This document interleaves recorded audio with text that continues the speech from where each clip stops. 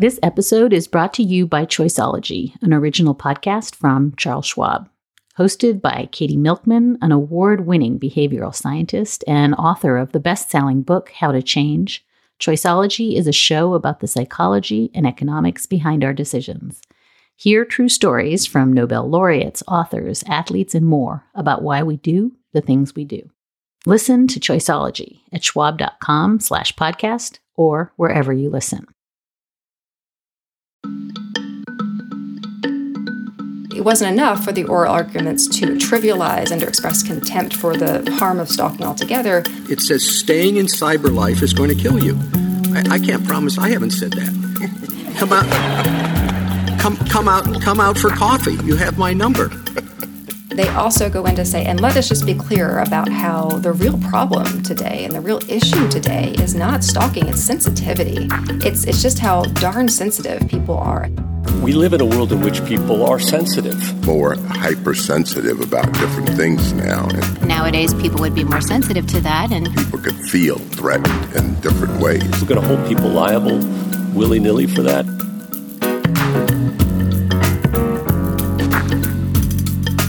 Hi, and welcome back to Amicus. This is Slate's podcast about the law and the courts and the Supreme Court. And I'm Dahlia Lithwick, and I cover some of those things for Slate.com. And while this legal beat might once have been, I think, compared to a leisurely ride on the moving sidewalk through the Denver airport, it's now pretty much become that scene from King Kong where everything is just flying at your head and you're waving around your arms like in terror.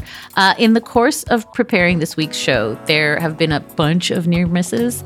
We plan to focus on the Dominion court battle, but it settled immediately after jury selection. Then we talked about attempting to anticipate the outcome of this rolling administrative stay in that Fifth Circuit Mifepristone case.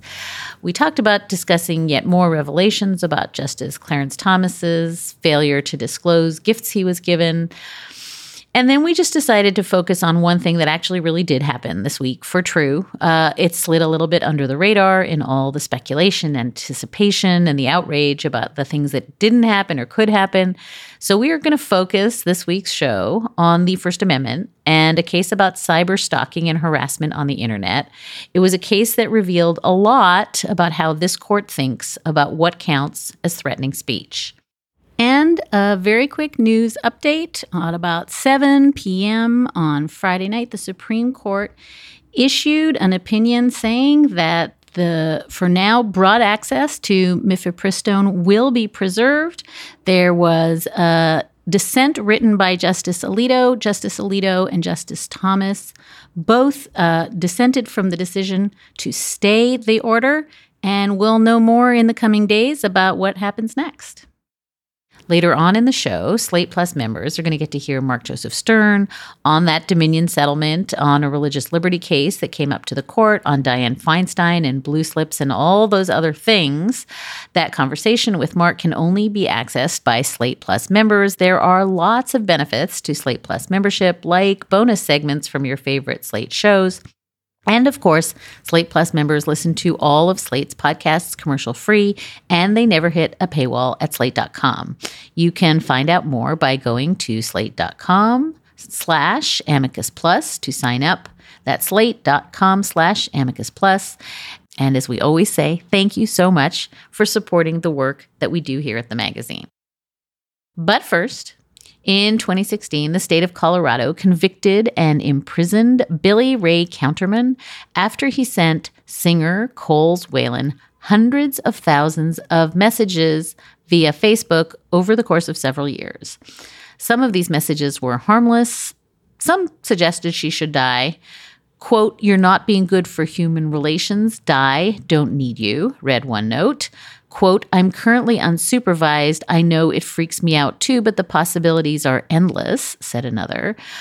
Whalen repeatedly blocked him from her Facebook account, but Counterman created new accounts and contacted her bandmates about her and suggested to her frequently that he knew where she was and could see her. She, in turn, became so frightened that she stopped publicizing her appearances, at one point hired a bodyguard, and she bought pepper spray. After 2 years and thousands of messages, Counterman was charged with violating Colorado's anti-stalking statute. A jury found him guilty and sentenced him to 4.5 years in prison. The First Amendment does protect freedom of speech, but there are exceptions.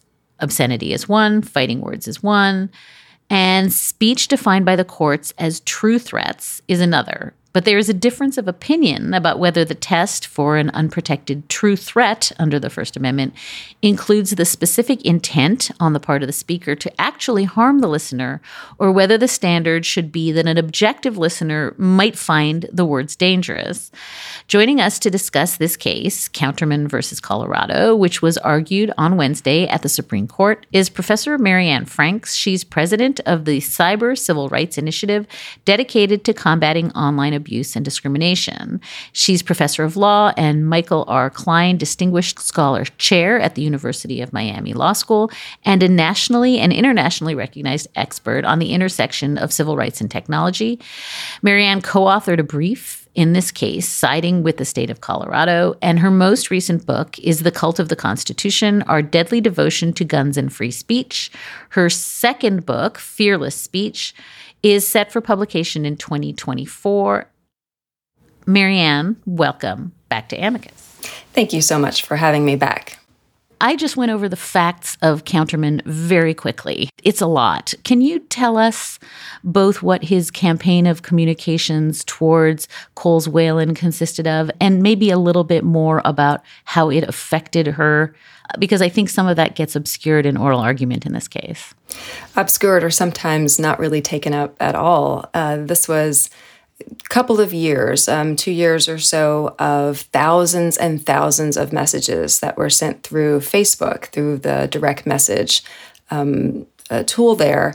And these are messages that Counterman sent to Whalen because he had apparently become somewhat obsessed with her. And this wasn't the first time that Counterman had engaged in abusive behavior using online or other kinds of communications.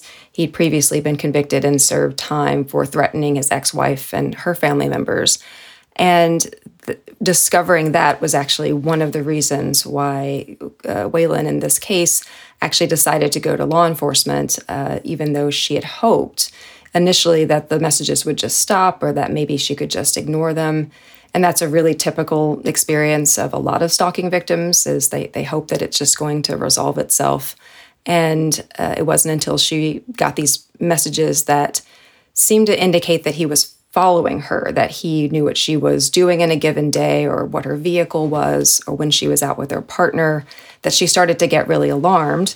And when she had a family friend who was a lawyer look into the situation, realized that he'd had this really violent past.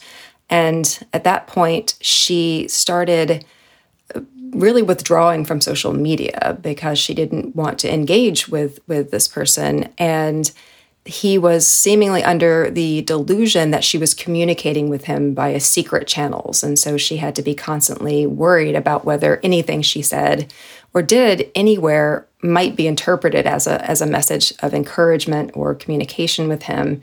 He was also accusing her of hacking his phone and spying on him and other kinds of delusions. And she's a musician whose career is sort of taking off, and she's trying to keep in touch with her fans. She's opening for some really big names, but she's finding herself increasingly unable to concentrate and to focus on her art because she's scanning the crowd for this person who she's never met, so she doesn't know what he looks like. He could be anyone. He could be someone in the audience. He could try to come up to her afterwards and she wouldn't know. And she started having panic attacks, and she started getting very depressed and withdrawn. And she was afraid enough that she applied for a concealed carry permit because she felt she needed to defend herself, but was very uncomfortable with this idea. And eventually she left the state, and she more or less withdrew from her career because the stress of this and the worry that this person was out there waiting for an opportunity to harm her in some way was really too much. And so it really caused her to shut down. It caused her to withhold her own expression. She didn't feel comfortable speaking, performing, contributing to her art, or even going about her daily schedule or living in the state where where she had been. So the impact was pretty dramatic. And for a case that is about free speech and chilling effects and about trying to protect people's freedom of expression, it was striking to note that the oral argument, at least on the part of the justices, they didn't seem particularly interested in the loss of speech and expression that occurred on the part of the victim here, what we lost from her. And Marianne, I just was very struck by the extent to which the argument is, but he was unwell. He had a mental illness and he was never going to perform on any of these. Case closed. And I just wanted you, before we sort of talk about the First Amendment doctrine, to reflect on the extent to which that solves the problem here. Right. And probably more so in the case of stalking than anywhere else, it doesn't solve the problem, because one of the most troubling and sort of intractable problems about stalking is that, you have some stalkers who are fully aware of the wrongness of their actions and that their actions are unwelcome, and they're doing it anyway. But you have an extraordinarily high number of people who believe, and you might even say sincerely believe, that they're in a relationship with the victim, even if they've never met them. They've convinced themselves there's a relationship here, or there should be a relationship here. They're entitled to a relationship here.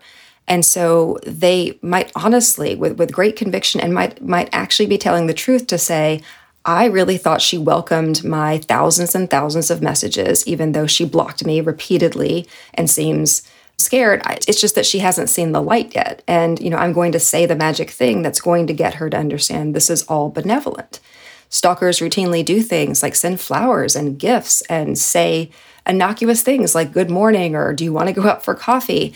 And out of context, those things don't sound scary. But when they're coming from a stranger or someone you have repeatedly told or indicated you don't want to talk to, it's terrifying to know that they can't hear that they can't understand that. So the more you put into play this idea that, well, this person just is incapable of an understanding that this is unwelcome, the idea that somehow resolves the issue for the victim is ridiculous. So before we get to the merits here of the Supreme Court argument, I wondered if you could just set forth the state of the law on quote unquote true threats and just give our listeners a sense of what the goalposts are when we talk about a true threat. Let's stipulate those are exceptions to the First Amendment. They're not protected. But where does this doctrine derive from? And how did we get to a world in which we're fighting about the objective test versus the specific intent test? Because it's a world we all live in now, depending on what state we reside in. Exactly. So as you say, there's this exception to First Amendment protection. There's a bunch of different categories, including obscenity and fighting words and incitement. And this category called true threats, which is extremely confusing as a name because it indicates that everything that it covers is threats, which, as this case shows, this is a case about stalking, which is legally distinct from a case about threats, right? Those are usually two separate crimes in federal law and also in many state laws. So it's confusing to talk about why it is that in a stalking case, we have to discuss whether or not it qualifies as a true threat, but it's a term of art for this category of exception. And it stems out of an actual sort of threatening case where a person named Watts was talking about how his opposition to the war and how he would, if he got a gun, that he would get the president in his sights. And the analysis of this about whether or not he's actually issued a threat against the president turned on, consider this situation, right? So he makes this one statement and it's in a crowd of people. He makes it to a crowd that laughs essentially and nothing happens, right? And so one thing that's clear about the notion of a true threat to qualify as a true threat is that it's not a question of whether or not you actually intend at that moment to carry it out, but it's got to be clear that this is something that could be perceived reasonably, right, according to the context, as something that was actually intended as some kind of statement of hostility or terrifying intent, terror, generally speaking. And you gather that by looking at the circumstances. But in the Watts case, the court didn't really explain much beyond that other than look at the circumstances and concluded in that case that this was not a true threat. And so since that time, the notion has been invoked, but the contours of it have not really been clear. Is it enough to say, look at the audience reaction, consider that this is happening in public, that it's at a rally, emotions are high, it's one statement, and it seems tossed off kind of carelessly? Or do you really have to ask the question, what did that speaker mean? What kind of evidence can we see that indicates that he's not joking? He really wants to terrify the president, right? So it's just been a little unclear. And there's been a series of cases since that time involving cross-birding and other issues that have kind of circled around this question of what do we mean to say that it qualifies as a true threat? Is it enough to say a person in those circumstances, a reasonable person, not a sensitive person, not just any person, not even the actual target, but just a reasonable person, an objective standard? Is it enough to say, looking at all the circumstances, that a reasonable person would have heard that statement and thought that it was, in fact, threatening, would have found it threatening? Or in addition to that, do you have to say that plus you have evidence that the speaker intended for the person to be frightened? And so the position that Counterman is taking here is that you need to have both, and the position of Colorado is that you only need that objective person standard. And am I right, Marianne, that about 20 states use that subjective intent standard? So it really is, it's a hodgepodge. I mean, it's just not clear. And we'll talk about Alonis in a minute. That was a 2014 case that purported to raise these issues and resolve none of them. But this case is, at least we are told, intent on resolving this once and for all, yeah? I think that's the indication. Okay. So before even we get to oral argument, I guess the last question I have is, this is one of those First Amendment cases that just turns into a strange bedfellows mishmash. Like a lot of, the free speech advocacy groups and a lot of groups that, you tend to think of as being on the side of, vulnerable victims line up behind Counterman. And so we have the ACLU and the Electronic Frontier Foundation and the Reporters Committee for Freedom of the Press, which I've served on, all lining up with that we need the specific intent test. And their concern is that if the court decides that intent isn't relevant, then you're going to live in a world where people are criminally prosecuted for mental illness, for posts that they never intended to disseminate, for things that are untethered from the context that they were placed in. And the effect would be just massive chilling of all speech. And on the other side, you have joined others, including another friend of the show, Professor Danielle Citron, arguing that no, online harassment is really different. It's unique. It cannot be regulated under a specific intent standard, because looking only to what the speaker thinks is actually going to allow stalking and harassment to proliferate. So can you just help listeners who want to know how they should be thinking about a case in which both sides make very sympathetic and compelling arguments, how it is that this kind of is the state of play, and that folks who are wildly speech protective are on, in some sense, the other side from you? Sure. And a lot of it comes down to a question about whose speech you are mostly concerned about, I think.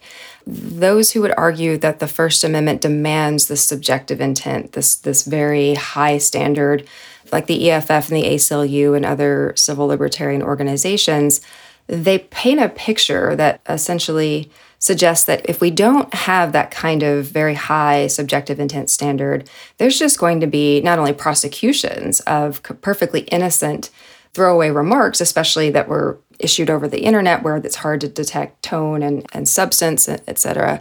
Not only that, but it's not just about the people who will get prosecuted. It's about this chilling effect, as the term goes, that people who would say things that are completely protected by the First Amendment might be chilled from saying things that would be protected by the First Amendment, because they're not sure now if it might be interpreted as a threat and mean that even though they didn't mean it that way, that could nonetheless land them in jails. And so the argument is that that's really scary, and we have to err on the side of not letting that happen, because that's such a terrible prospect that people not only could be prosecuted for fairly innocuous comments, but also that even beyond that, people will just be really nervous about speaking.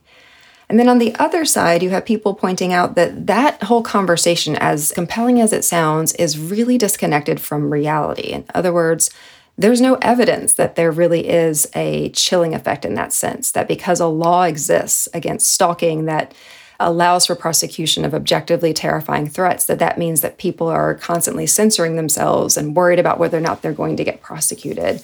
And if you're going to make such a consequential claim about this effect, there really ought to be some empirical evidence to back it up, and there just isn't.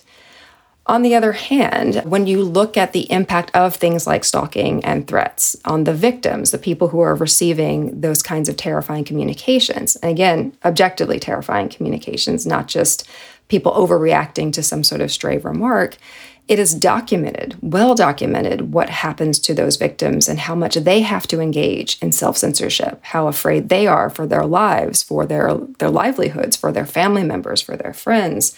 Because in stalking cases, you never know where this person is going to show up, what they might do, how violent they might become.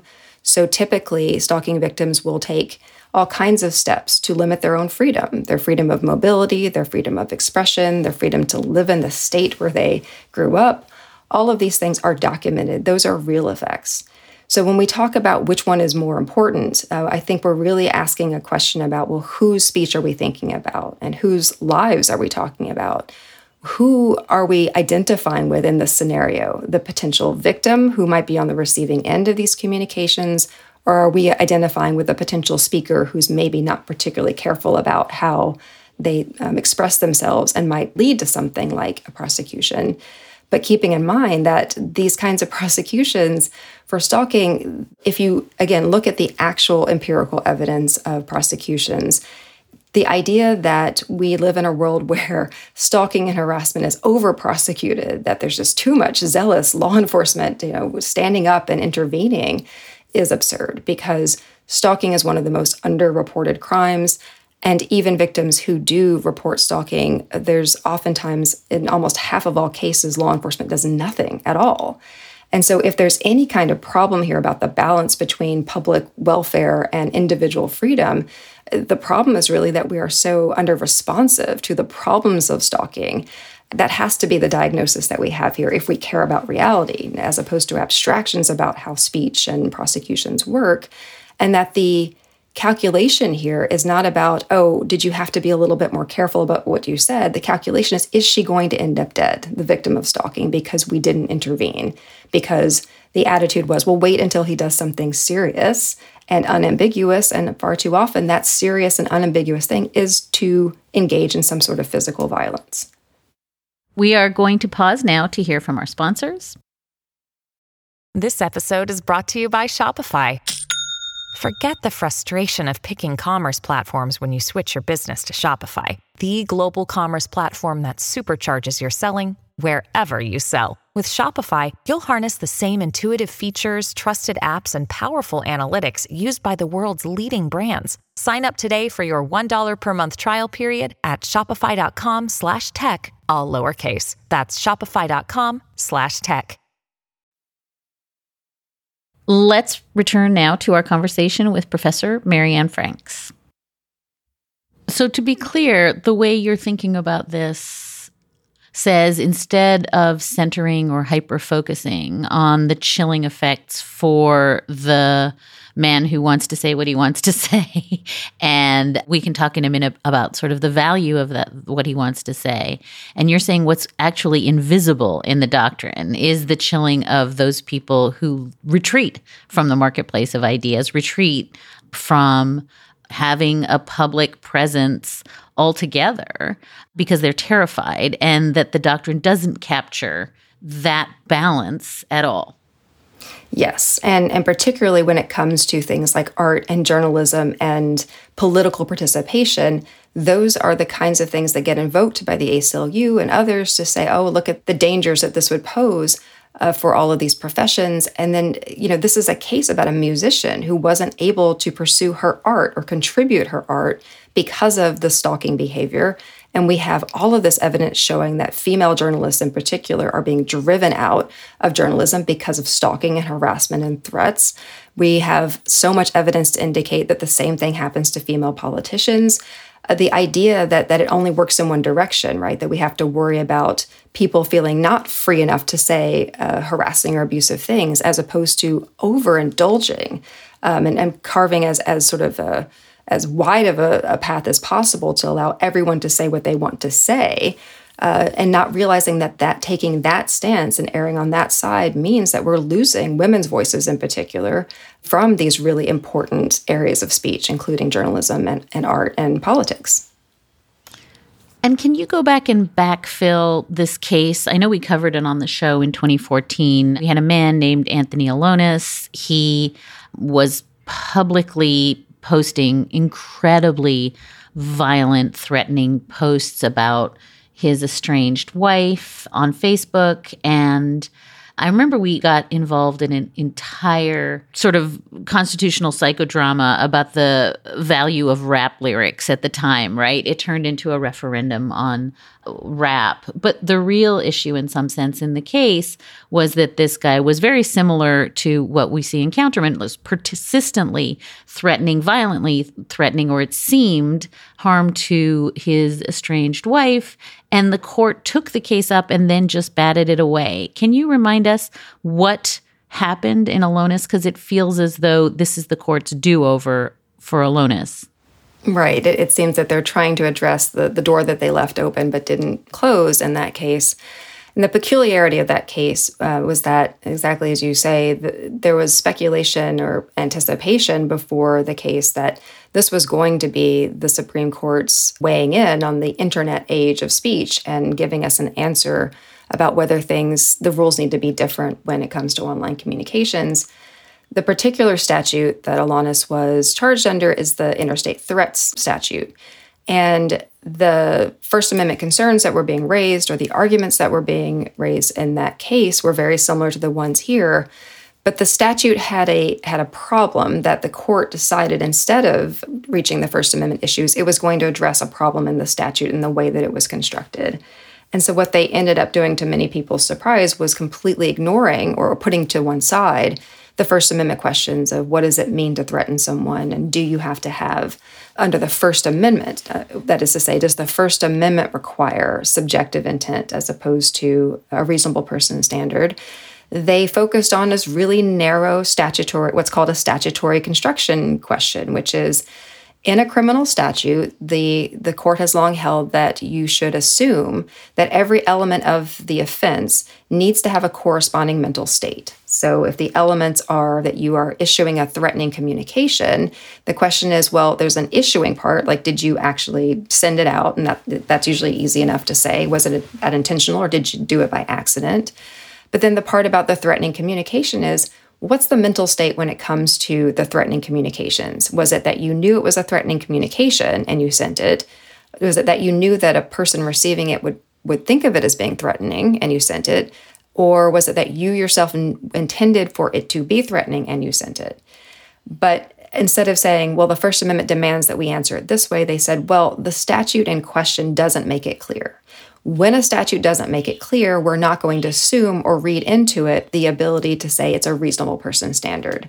Based on longstanding principles of fairness in criminal law, we're going to assume that some kind of subjective intent was required here. That there again gets tricky, because what they mean by subjective intent isn't necessarily, it was my purpose to make someone afraid. It could also mean that you knew it would make someone afraid, even though that wasn't your express purpose. And it could even mean that you were reckless with regard to whether a person would perceive it that way, and you disregarded the risk that they would. So any of those things sort of count as permissible mental states if the statute is silent. And the court says those are the only permissible states. We're going to not allow for that remaining mental state known as reasonableness. It's sometimes called the negligent standard, but the idea that you personally, as the actor, did not have a conscious awareness of how the communication was going to be perceived. The court says if there's silence on that in a statute, then we're not going to allow the reasonable person standard to be assumed in. So it's got to be something higher than reasonableness. But court didn't say how much higher does it have to be. Can it be recklessness, which was suggested by the concurrence? Or does it have to be something like knowledge or purpose? But more importantly, the part of the question they didn't answer is this a First Amendment required kind of qualification, or is it just this quirk of the statute that didn't spell it out? So when the case of counterman comes up, now this question is firmly before the court because the Colorado statute, like many other states, isn't ambiguous about this. It says what the mens rea is, and the mental state that is at issue in these statutes is that it's a reasonable person standard. And now the question is that allowable under the First Amendment? Okay, perfect. Now, then we get to oral argument on Wednesday, and you start tweeting as the case is being argued that over and above the issues that are being raised and discussed here, what was striking you was that some of the justices, and you, I think at some point said, particularly some of the male justices, took this chilling of free speech prospect very much more seriously than they seem to take the terrorizing of the victim. And I wondered if we could talk through a few of those moments that stood out to you. Starting with the Chief Justice, let's just listen to the audio, reading some of the messages to laughter in the room. It says staying in cyber life is going to kill you. I can't promise I haven't said that. Come out for coffee. You have my number. I think that might sound solicitous of the person's development. I mean, if we're talking just about what the statements are, how is that? What tone would you use in saying that would make it threatening? Okay, say this in a threatening way. One of the things he was convicted of, it was an image of liquor bottles, and there was a caption, "A guy's version of edible arrangements." So again, say that in a threatening way. So, Marianne, the first thing that struck you and struck me was, in fact, the laughter in the room, which I know happens and, in fact, is important signaling for all sorts of law review articles when the transcript reads laughter. But tell me what it meant to you that the Chief Justice is reading out some of Counterman's messages. When I try to do the fairest construction, this is, of course, context-based, and so he's trying to search for context, but the fact that people are cracking up struck you particularly. Right, because I don't think he was looking for context. When you think about what the purpose might be of reading aloud from some of these, not making up, let me give you an example, but taking some of the thousands of messages at issue in this case and reading them out loud completely devoid of context. Not mentioning the fact that they are part of thousands of messages that were sent to a person who had blocked the sender repeatedly, and not mentioning that many of these messages indicated that he was following her and had her under surveillance, and just, cherry picking some that taken completely out of context just sound either innocuous or at least sound ambiguous. And then you read those out loud, and instead of sort of asking, well, how could that be interpreted, you offer how it should be interpreted. Essentially, when that first quotation about cyber life is going to kill you, and saying, I've said things like that, and that leading to laughter in the courtroom. So not only is this a moment to say, here's the Chief Justice of the Supreme Court using part of the terrifying content at issue in this case for laughs. So to get some levity out of the courtroom and making the point that, well, it's a funny statement, and maybe it's such a funny statement that it's even kind of a worthy statement. And that's a very calculated thing for the Chief Justice of the Supreme Court to do, to say literally these statements that not only the victim found terrifying, but that the state of Colorado agreed are in fact objectively terrifying, and that anyone in her position would have found these statements terrifying. The Chief Justice is going to take some of those statements and say, isn't that ridiculous? Basically say, isn't that ridiculous that this is something someone would find terrifying? So expressing so much contempt for victims in this situation, and specifically to this victim, by reading those specific messages out loud. Yeah, it's so tricky, Marianne. I was reminded of the Savannah Redding strip search case when there was such a difference between the male justices describing the strip search of a high school student and the sort of hilarity ensues and, yuck, Porky's style humor about what it was like to strip search a teenage girl. And at the time, Justice Ginsburg just palpably on the bench in front of our eyes, horrified that laughter is appropriate in those moments. And I'm trying to be fair and say, oh, it's nervous laughter. This is, difficult material. And we are all in a moment where we're on a hair trigger about what is a threat and what isn't. And so at the same time, I'm so reminding myself of what it felt like in the courtroom when the audience was laughing at something that was objectively terrifying for the recipient of, in that case, the strip search, and the ways in which I keep thinking of Christine Blasey Ford's indelible in the hippocampus, right, is the laughing, how laughing in public spaces at moments of great pain in your life is part of the affront in some sense. Yes, I was reminded of the same thing and really, struck by the fact that the difference here in some ways was that no justice did push back. No justice did say, hey, actually, there's something really, really troubling about this framework that you're setting up and this presumption you have about the innocuousness of the statement and what it might mean for someone who is the Chief Justice of the Supreme Court to not be troubled by the statement out of context. Well, no kidding, right? But that it didn't, there wasn't any visible objection to that. There was no attempt to say, to at least mark how inappropriate, it doesn't even begin to describe it, but just how disrespectful, how contemptuous, how truly, irrelevant in some ways this reaction was. Because what was the point here? Because if the point was to say, well, it's obvious, everyone in this courtroom, that that's not a troubling statement, well, then you're really just sort of proving Colorado's point. If it's obvious that that statement taken out of context in the safe confines of this courtroom is not a threat, yeah, so why worry about that being prosecuted as a threat? It never would be. But that wasn't the context here. Those aren't the facts here. And why would you try to suggest that is what, in fact, happened? We're going to take a quick break. And more now with Professor Mary Ann Franks.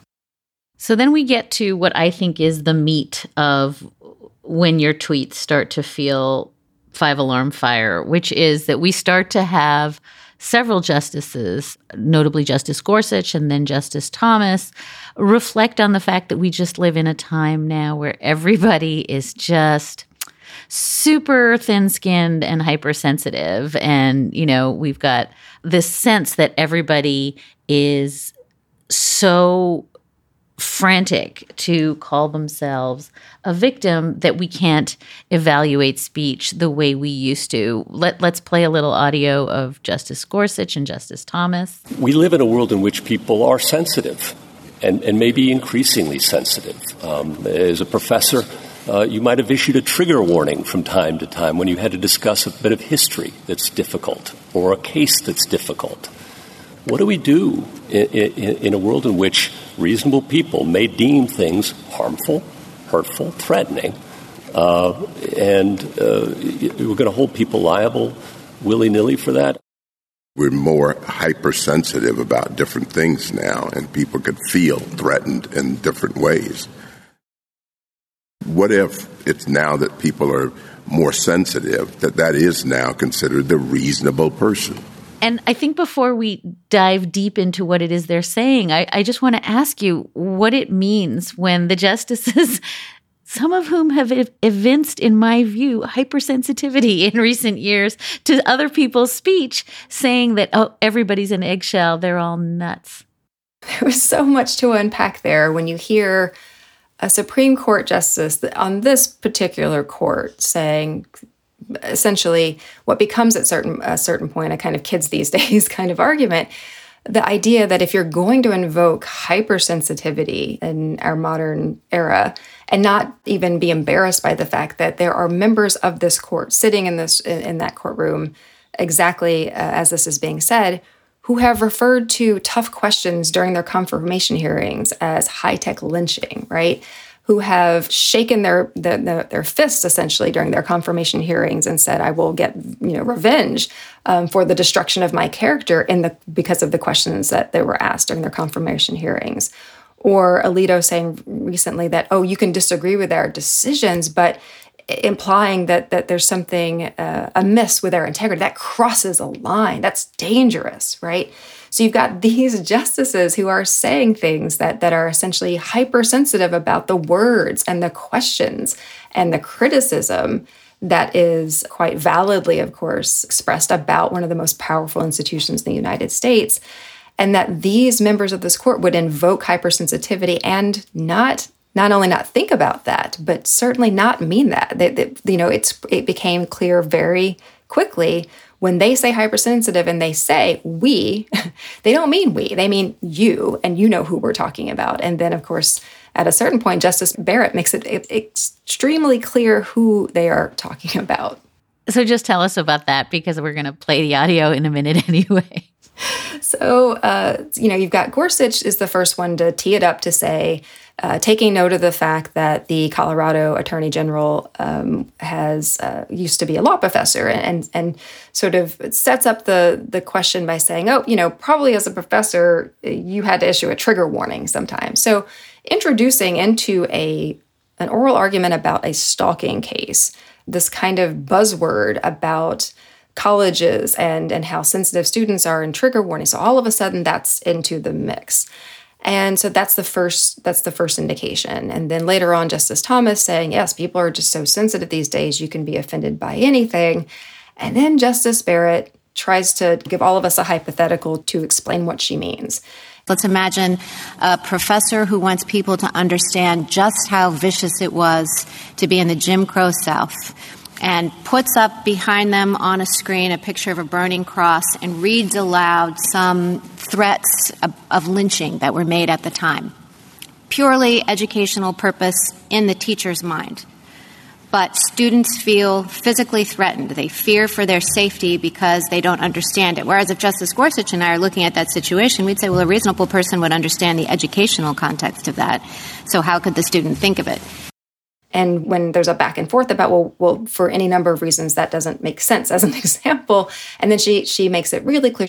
Justice Thomas talked about changing attitudes. Maybe it's the case that nowadays people would be more sensitive to that. And people would say a reasonable, black college student sitting in that classroom would interpret that as threats, that might materialize into actual physical harm. A black student in the classroom that, the professor intends for this to be a lesson about how horrible this was, but the black student doesn't understand that and perceives it as a threat to them. And then there you have it, right? It wasn't enough for the oral arguments to express so much, to trivialize and to express contempt for the harm of stalking altogether.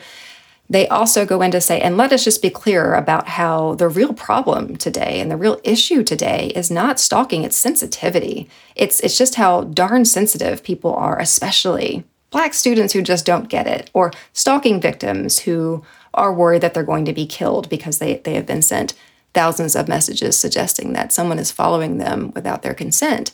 So it is this moment where it's clear that at least some members of the court want to make a statement about something that has nothing to do with this case, and in doing so make sure that they manage to discredit and offer caricatures of the oversensitive, hypothetical black student, when there were plenty of non-hypothetical examples, as we've just discussed, that they could have used to explore the concept of hypersensitivity.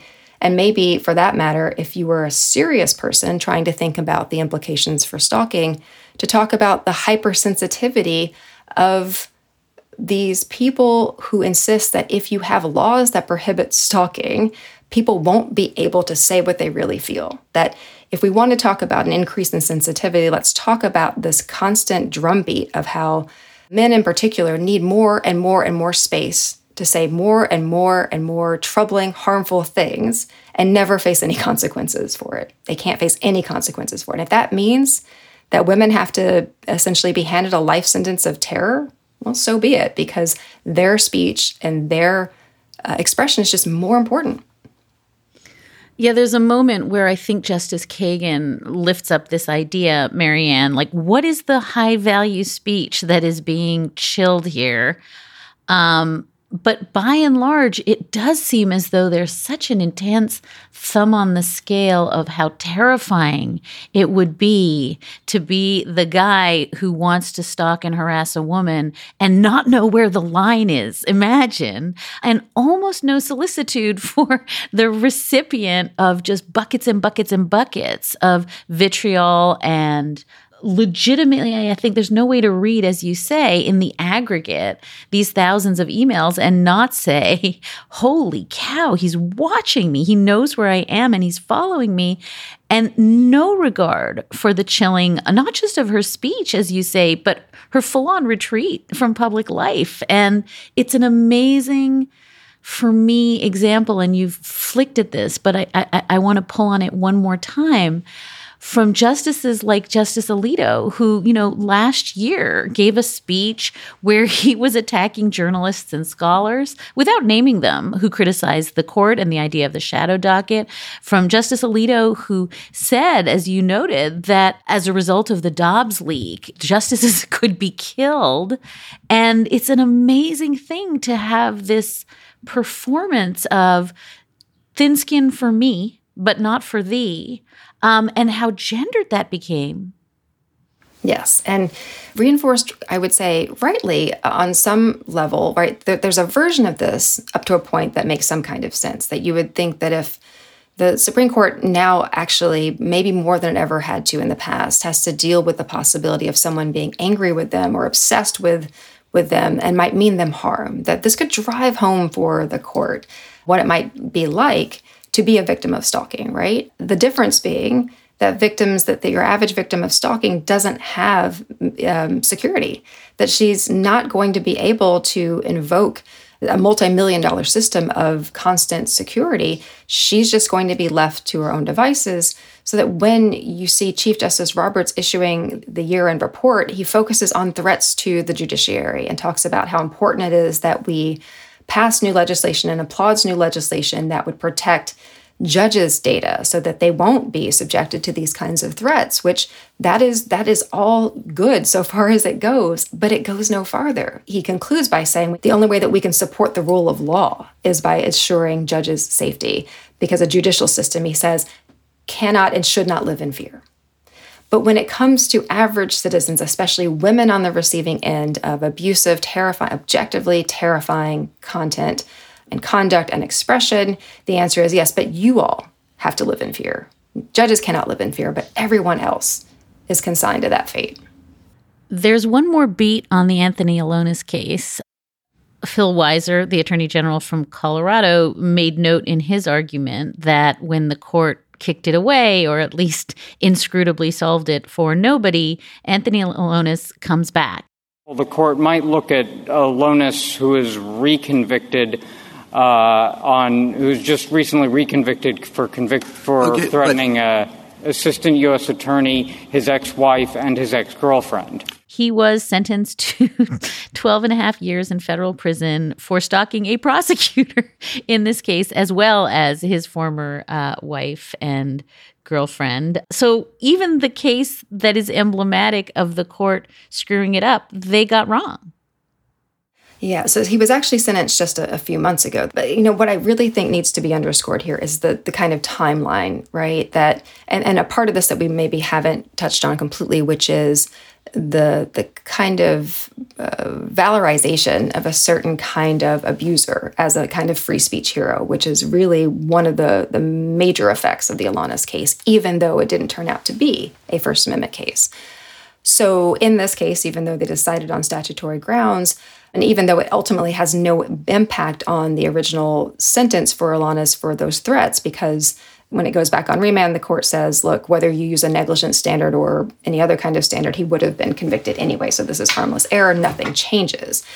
What did change was that Alonis himself was self-identifying at that point as a free speech hero. And as soon as he got out of prison, he begins harassing, well, actually, I shouldn't say that. While he's still in prison, he is sending communications to the prosecutor in that case, continuing to send threatening communications to his ex-wife, and then adding one of his ex-girlfriends to his list of victims as well.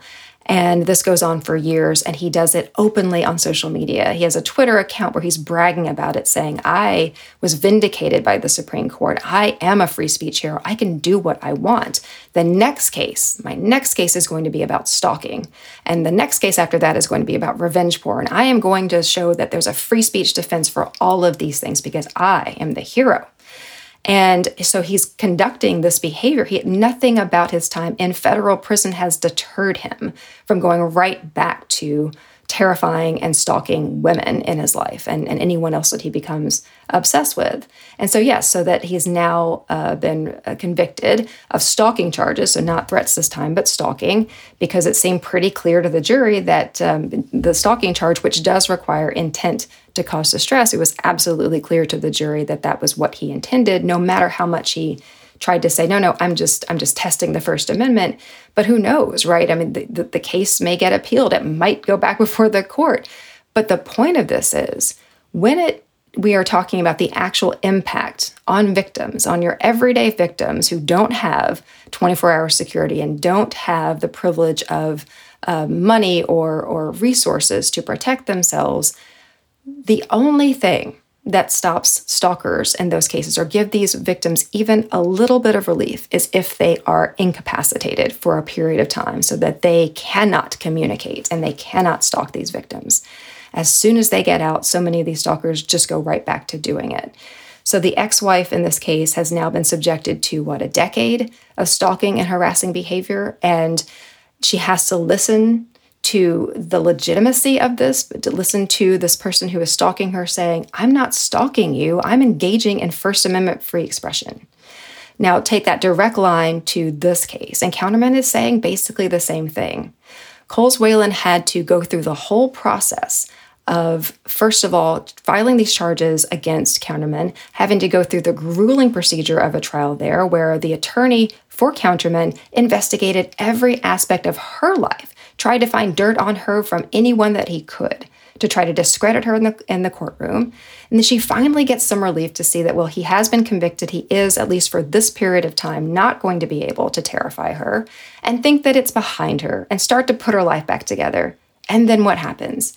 He appeals, and the Supreme Court says, you know what? Yeah, we should make a federal case out of this. And now she has to listen as in open court, the highest court in the land, take this seriously, that this man that has basically cost her life's dream. We have to talk about how much the real danger here is, and the real harm here is to people like Counterman who might not be able to feel free enough to speak the way that they want to. That's what she has to endure. One of the confusing elements of this case, and it seems so many of these cases, is the conflating of the free speech and the stalking rules, because we're analyzing this as a true threat case, but it's ultimately also a stalking case. And I think it's very confusing. I know there's an amicus brief in this case about this, but is there a way to analyze this by pulling those things apart so that we're not thinking of it as a speech case, but as a conduct case? That would be a much more sensible thing to do, right? The most straightforward way to deal with this case is to say, why are we trying to shoehorn a stalking case into a true threats exception? Because as is argued in the amicus brief you're referring to, these are separate issues, right? Stalking is a course of conduct, and you cannot get a conviction for stalking for a stray remark that is tossed off on the internet or anywhere else. That's not a stalking case. There's no way that you could build a stalking case on the basis of some remark that someone made offhandedly to someone else.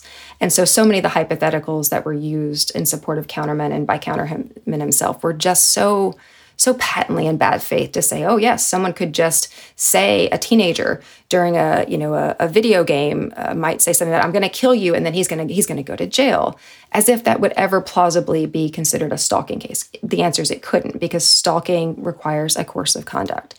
The problem, though, is the Supreme Court. The Supreme Court saying in cases like U.S. v. Stevens, if you're going to justify or try to defend against a First Amendment challenge to a law, you have to fit it basically into one of these categories. Now, when they said that, many scholars at the time said that's not correct as a statement of law, forget about whether one agrees with that as a normative matter. That's not descriptively accurate of what the Supreme Court has done up to that point. But in that case, and sort of recycled every time this comes up, is that same idea. If you're going to respond successfully to a challenge, you have to say it's one of these categories, or you have to invite the court to say it's a brand new category that was not recognized before. But every court is terrified of doing that because the Supreme Court has made clear that they would look at that with tremendous skepticism. So that's why we're getting this weird conversation about why stalking as a law has to be defended as a true threats exception to the First Amendment, which is an absurd way of having to do this. But that's the position that the Supreme Court has left us in. So this is where I hear you harmonizing perfectly with your friend and frequent co-author Danielle Citron, who came on the show just a few weeks ago and talked about the YouTube and Twitter cases through the lens of, oh my God, the justices just don't understand how the internet works. They don't understand how cases that are 100 years old that come from a time that is in no way analogous to the moment we are in, and then they just persistently get it wrong because they're applying these categories that they both don't apply, but that they cannot understand the scope of the problem. It feels as though you're saying some version of, look, we're living in a moment in which people are being shot for picking up their siblings at the wrong house. They're being shot for going to fetch a basketball that rolled next door. We are not living in a moment where the kinds of exceptions and laws and thoughts that we had about people and violence in society and any of the ways in which we live in fear can be mapped onto the technology and the law. And I guess here I have to note, because I've just said it, guns, the presence of guns and violence from 100 years earlier. Right. Well, one perspective is to say they don't get it. The other perspective is to say, oh, they get it, and it's operating exactly as it should. That this is not a bug; it's a feature. That is, if the underlying view here, not the one that is said in polite society, but the underlying view here is that fear is good if it's happening to the right sorts of people, and it's bad if it's happening to the wrong sorts of people, then really everything here is fairly consistent, right? That up until this point, certain members of our society never had to be afraid, not only for their physical safety, but also didn't have to be afraid of being criticized.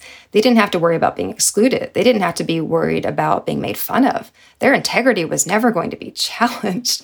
And now a little bit, they have to worry about that. And I would say not to any kind of extent that people who are not white and male and wealthy have to, but they are having to face some sorts of criticism. And suddenly that has become the most important issue. So yes, you can have members of the most consequential court in the land raising the issue of hypersensitivity with straight faces and not thinking about how hypersensitive of a society we are, in which, as you say, there are people sitting in their homes who have really never faced any kind of challenging or deadly situation, who have been so pumped full of propaganda and anger and resentment towards other people and suspicion that if someone knocks on their door and they don't recognize them, their first impulse is to get up and shoot them. And one of the many, many self-defeating things about this way of looking at the world or choosing not to see the world is to think that it's not going to come for you too at some point, right? That we're making this world as dangerous for everyone. Everyone's less safe. And let's start with physical safety, because if you think you're going to get shot in the face, there are just a lot of things you're never going to be able to say nothing of things you could do or be. And if we are serious even a little bit about protecting freedom of expression in any kind of meaningful sense, we'd have to start there to say, are people safe? Or do they have to worry that they're going to get killed for saying the wrong thing, or for not saying what someone wants them to say, or for not letting them assume that they're entitled to our attention and allowing themselves to insert themselves into our lives? That has, if you are a serious person, if you are a serious court that cares about free expression, those are things you would have to contend with. Professor Marianne Franks is president of the Cyber Civil Rights Initiative, dedicated to combating online abuse and discrimination. She's professor of law and Michael R. Klein Distinguished Scholar Chair at the University of Miami. And she co-authored a brief, in this case, siding with the state of Colorado. Her most recent book is The Cult of the Constitution, Our Deadly Devotion to Guns and Free Speech. Her upcoming book is Fearless Speech. And Marianne, as somebody who is about to start yet another day of being a woman on the internet. I thank you for all of your work, incredible, tireless work, trying to help people understand the ways in which we keep replicating free speech regimes that don't actually make us all free to speak. Thank you. Thank you.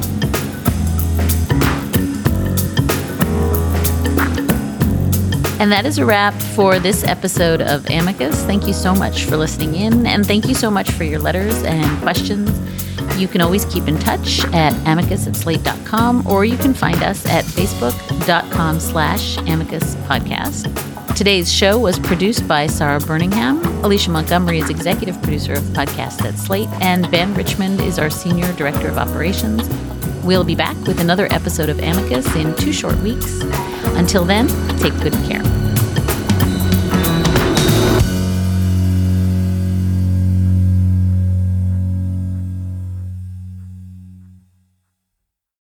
Without the ones like you, who work tirelessly to keep things running, everything would suddenly stop. Hospitals, factories, schools, and power plants, they all depend on you. No matter the weather, emergency, or time of day, you're the ones who get it done. At Grainger, we're here for you with professional-grade industrial supplies. Count on real-time product availability and fast delivery. Call, click Grainger.com, or just stop by. Grainger, for the ones who get it done.